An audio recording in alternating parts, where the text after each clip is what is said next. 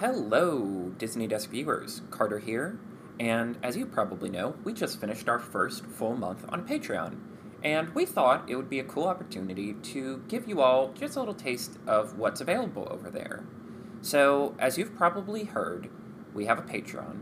For $3 a month, you get access to Notes from the Host, which are fun, short little clips that come out every week where me and Sydney sort of annotate on episodes we've previously done. If there's something we wanted to go back to, if there's additional thoughts we have, if we forgot to talk about something during the episode, that's our space to do that.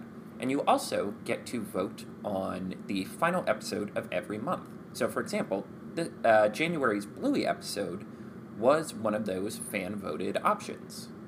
And for $7 a month, you get access to 2 bonus episodes a month. They're sort of our bottle service episodes, our sort of bigger, sort of more analytical episodes, where we have a little more space to breathe and really get hypercritical about a specific topic. So, for the month of January, we had 2 such episodes. The first was a deep dive analysis of the movie Turning Red, where we went into the history of the film, some of the animation techniques they use, and really get to the roots of why that film was so special for both of us. And we also had a second episode where I got to interview Sydney as she discussed that really cool opportunity she had to audition to work at the Disney parks. Here are just a couple clips from both of those episodes that I think give you a fun little sense of what you can see if you subscribe to our Patreon. And again, I guess I would just sum all this up as saying it kind of was our worst fears realized about Pixar. That they were a boys' club, that they weren't really interested in building up talent. They were more interested on patting each other on the back and reminding themselves, hey, we're the best, aren't we? Mm-hmm. And it kind of being a one-to-one comparison of, like, what an actual period is like. You know, it says something really pointed about womanhood in general and the sort of extreme things that happen to a woman in her lifetime, and the preference being that she act like it's fine. And the preference being to do absolutely everything in her power to appear as convenient as possible to others. Right. You know, and we talk about the idea of setting something in the 2000s, which is like, correct me if I'm wrong, but this is like the first thing ever set in the early 2000s. I mean, extremely goofy movie, because true. That was extremely 2000s. Peak X Games time. But in a time that is obsessed with nostalgia and retro everything and throwback fucking Thursday, like, we have not... This feels like the first official thing that's like, hey, this is a film that takes place in 2003? Well, the problem is most of the tastemakers grew up in the 80s, so everything has to be 80s. Which, again, kind of underlines the problem with Pixar up until this point. Yeah, the 80s are the worst time. Right. Every time.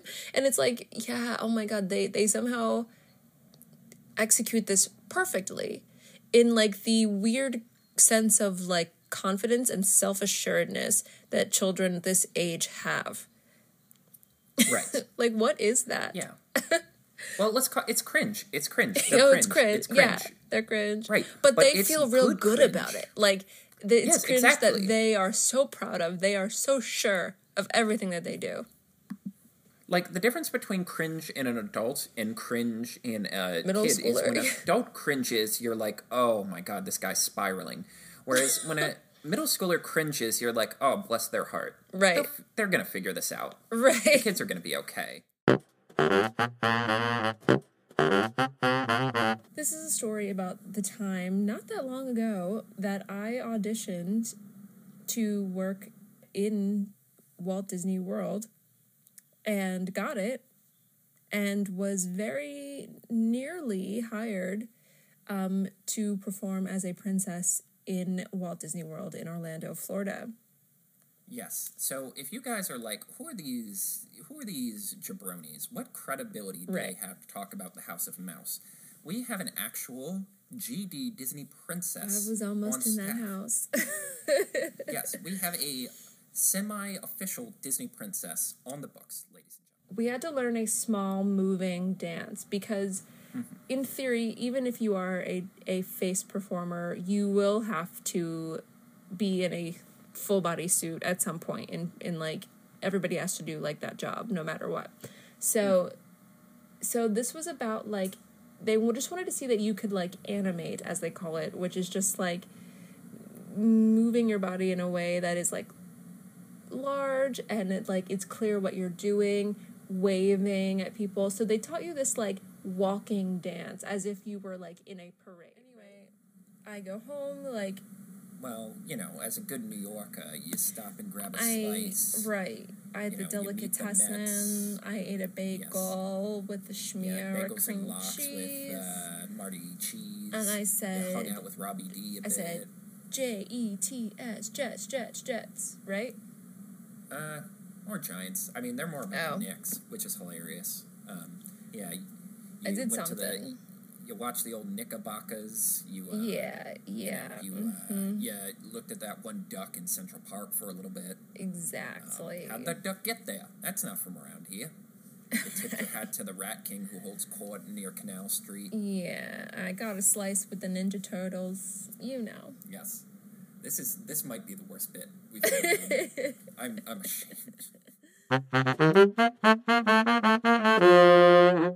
As you can see, we're having a lot of fun making extra episodes every month. I'm really happy with how the content's coming out. I feel like it gives us extra room to talk about what we love and really, really push ourselves to be the best journalists, critics, podcasters we can be.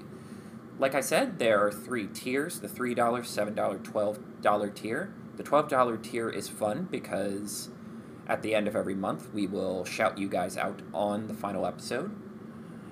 And if you liked what you heard from here, feel free to check out our Patreon and join in on the magic.